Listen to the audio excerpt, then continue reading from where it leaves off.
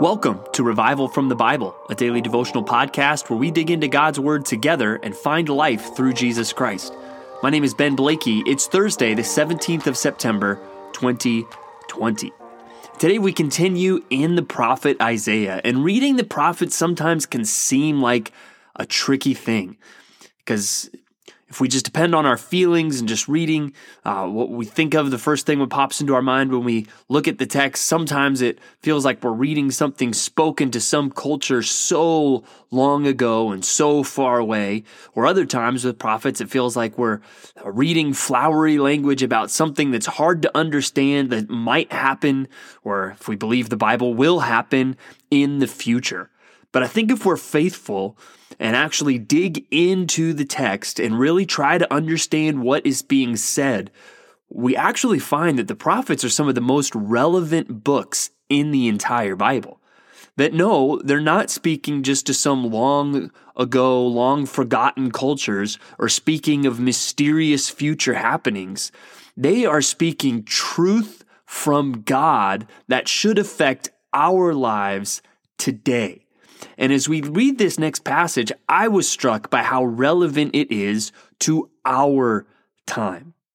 Now, Isaiah chapter 5 is a very famous parable, even one we saw referenced in the parable that Jesus tells yesterday to rebuke the Pharisees. He talked about a vineyard, and I believe he was referring back to what everybody would have known in Isaiah chapter 5, where God compares his people to a vineyard that he has taken care of, a vineyard that he has cultivated and given every advantage. Look at verse 4.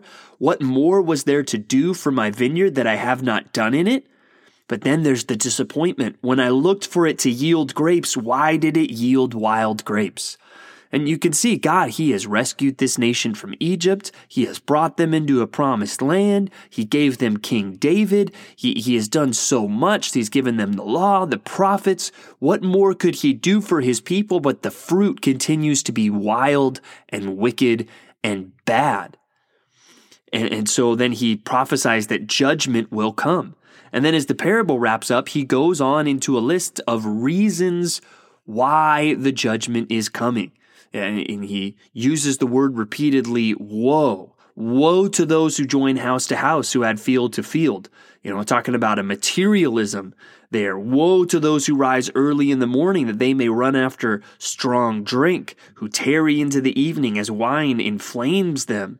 Woe to those, verse 18, who draw iniquity from the cords of falsehood, who draw sin as with cart ropes.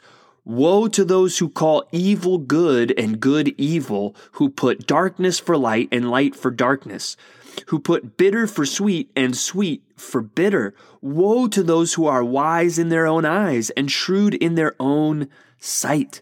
And as he talks about what he is going to judge the nation of Israel for, again, I was struck at the relevance for today. Because as I read the woes of the prophet Isaiah against the nation of Israel, I kind of felt like he was maybe talking about the United States of America too.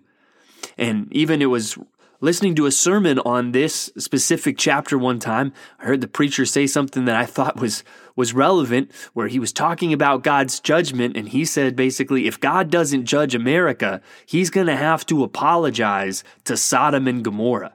And when you think even of those phrases, woe to those who call evil good and good evil, just feels like that is increasingly true of our culture.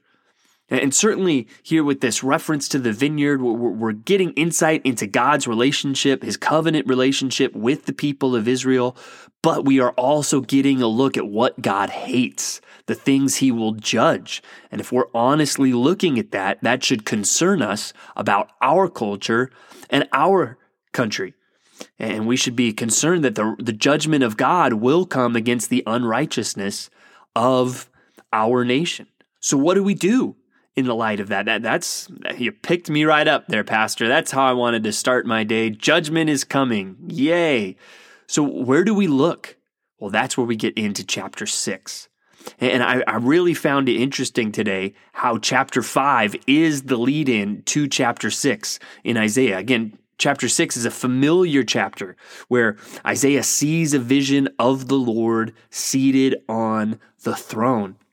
And it describes the Lord as high and lifted up, and the train of his robe filled the temple. Above him stood the seraphim. Each had 6 wings. With 2 he covered his face, and with 2 he covered his feet, and with 2 he flew. And one called to another and said, Holy, holy, holy is the Lord of hosts. The whole earth is full of his glory. And the foundations of the thresholds shook at the voice of him who called, and the house was filled with smoke. Wow, what a description of God. And I don't think it's coincidental that these chapters are right next to each other. And even chapter 6 ends on somewhat of a discouraging note because Isaiah is commissioned to go. And that's where, he says, here I am, send me. And he's commissioned to go. And God basically says, you're going to go and the people aren't going to respond. So you have a nation headed towards judgment and a prophet commissioned that people aren't going to listen to. Where's the encouragement in that? It comes from a holy God. That even though the world is off course, even though there are so many things going wrong, and even though there are people faithfully preaching the gospel, so many people just will not listen. Guess what? God is still on the throne. He is high and lifted up. To this day, the angels are still flying around the throne, crying out, Holy, holy, holy is the Lord of hosts. The whole earth is full of his glory. And as Christians, we also understand this God. We understand our own sin. Like Isaiah, when he says, Woe is me, I am lost. I am a man of unclean lips, and I dwell in the midst of a people of unclean lips. He knows, well, I have a big problem before this God, but then he also knows what it is to be cleansed. As the angel comes and puts the coal on his lips and he is cleansed and his sin is atoned for. What keeps us going in the midst of a crazy world? We know who our God is. We know that he is on the throne. We know that he is holy, and we know what it is to be convicted of our sin and also to know the wonder of being cleansed from that sin. And then we get into chapter 7, Isaiah doing some ministry and doing it with King Ahaz, who is very afraid about what is going on. Particularly, he's afraid of the Syrians and the nation of Israel. Remember, the kingdom has been divided at this point. You have the southern kingdom of Judah. That's where Isaiah primarily is. And then the northern kingdom of Israel. And Israel and then the nation of Syria seem to be teaming up against Judah. And everyone is afraid. And Isaiah tries to encourage the king, saying, hey, we don't need to be afraid because of who God is. And he says this very memorable line at the end of verse 9, if you are not firm in faith, you will not be firm at all. And then he gives a sign, and it's the sign of Emmanuel, which we know means God with us. And we know that's ultimately fulfilled in our Lord Jesus Christ, who showed that God is with us, the babe that was born to the virgin, and was God in the flesh, God with us. And so I think as we read Isaiah today, we should see in chapter 5, and some of the woes should get us thinking, ouch, that's my country. That's where I live. We are on the same path as Israel. But I think if we look at chapter 6, we should also say, but that's my God. My God is seated on the throne. My God has cleansed me from my sin. And then chapter 7, and this is his promise, that God is with us, and he has shown that promise. I know what the sign refers to. I know that it is talking about Jesus Christ. And so then we don't need to be afraid. As it gets to in chapter 8, it says, do not call conspiracy all that this people calls conspiracy, and do not fear what they fear, nor be in dread. But the Lord of hosts, him you shall honor as holy. Let him be your fear. Let him be your dread. And that's where we want our focus to be, on our God. In the midst of a wicked world, we're trusting in our God. We are trusting in his promises. And even from here specifically, the promise of Emmanuel, which has now been fulfilled in Jesus Christ. So much to see really from the prophet Isaiah. And I think as we continue to read, we will see more and more from Isaiah and see, man, this is a gold mine. And let's dig in and find treasure together as we continue to read through the prophet Isaiah. Now, quickly, let's examine some of our other passages today. Hebrews chapter 3, we've seen Jesus is better than the angels, and now it's going to get that he is better than Moses. And again, he invites them to consider Jesus in verse 1. And it highlights that he was faithful, just as Moses was faithful. But Jesus is counted worthy of more glory than Moses, as much more glory as the builder of a house has honor than the house itself. And he shows their faithfulness and really exalting Christ's faithfulness. And he says, and we are his house if we hold fast our confidence and our boasting in our hope. So not only is our God seated on the throne, holy, holy, holy, Jesus, our great high priest, he is faithful. And therefore, because he is faithful, we can hold fast our confidence to him. Our confidence is not based on ourselves. It's based on our faithful high priest, Jesus the Messiah. And that's an encouraging thing from Hebrews today. So we look at Luke 20. We're continuing in the next episode of Stump Jesus, and it makes it very clear that they understood the parable that he told that we looked at yesterday of the vineyard. They know that he is talking about them, and they are angry. And it even says that they are trying now to catch him. They are lying to him, trying to get him to say something wrong. And so they try to trap him in this question, is it lawful to pay taxes to Caesar or not? And they're hoping that he will say no, and then they can say, ha, look at you. Governor, did you hear what he said? He's trying to incite a riot, and they can get him in trouble. And Jesus, again, masters the situation. And I think he gives an answer that would challenge everybody on every front.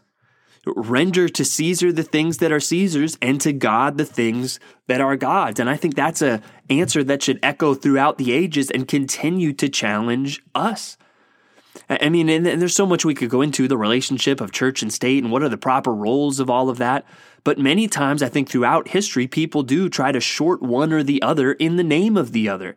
That some people might want to say, well, I don't need to obey the state because I'm following God. Or people might say, well, I'm going to follow the state and then therefore not be faithful to God. And I think we need to be challenged on both fronts. Are we obeying our civil authorities like the Bible would call us to? But then, most importantly, are we honoring God like he deserves? And I think Jesus is, again, he's calling out the Pharisees saying, hey, you know what? You guys aren't doing any of this. You guys aren't really honoring the governing authorities over you, and you're not honoring God. May we be challenged and found faithful to do both. And then finally, I've really enjoyed reading through Psalm 107 and seeing all of these pictures of God's deliverance. Today, it focuses on people who are down on a ship in the sea in a storm. And I guess personally, I've never been in that situation, but my limited experience with ships, I get a little, motion sick pretty easily when I'm out there on the water. So I can only imagine, on one hand, the nausea, and on the other hand, the terror of being truly on a ship in a storm out in the sea, how helpless and hopeless that would feel. But that being a picture of God, it says there, he made the storm be still and the waves of the sea were hushed. I think even that's a picture of what Jesus would literally do someday. And God, he has that power over our own lives. And I love the refrain that it keeps coming back to. We see it again in verse 31. Let them thank the Lord for his steadfast love, for his wondrous works to the children of man. And that's something we should all do today. The steadfast love of God is not going to run out today. It's going to continue. Because it is steadfast, because he is faithful. And even though the world or our country might be crazy, he is still our God. He is still on the throne, and he has always been, will always be full of steadfast love. Thanks for digging into God's Word with me today on Revival from the Bible. For more resources, check out revivalfromthebible.com. To learn more about Compass Bible Church Treasure Valley, go to compassbible.tv. The grace of our Lord Jesus Christ be with you.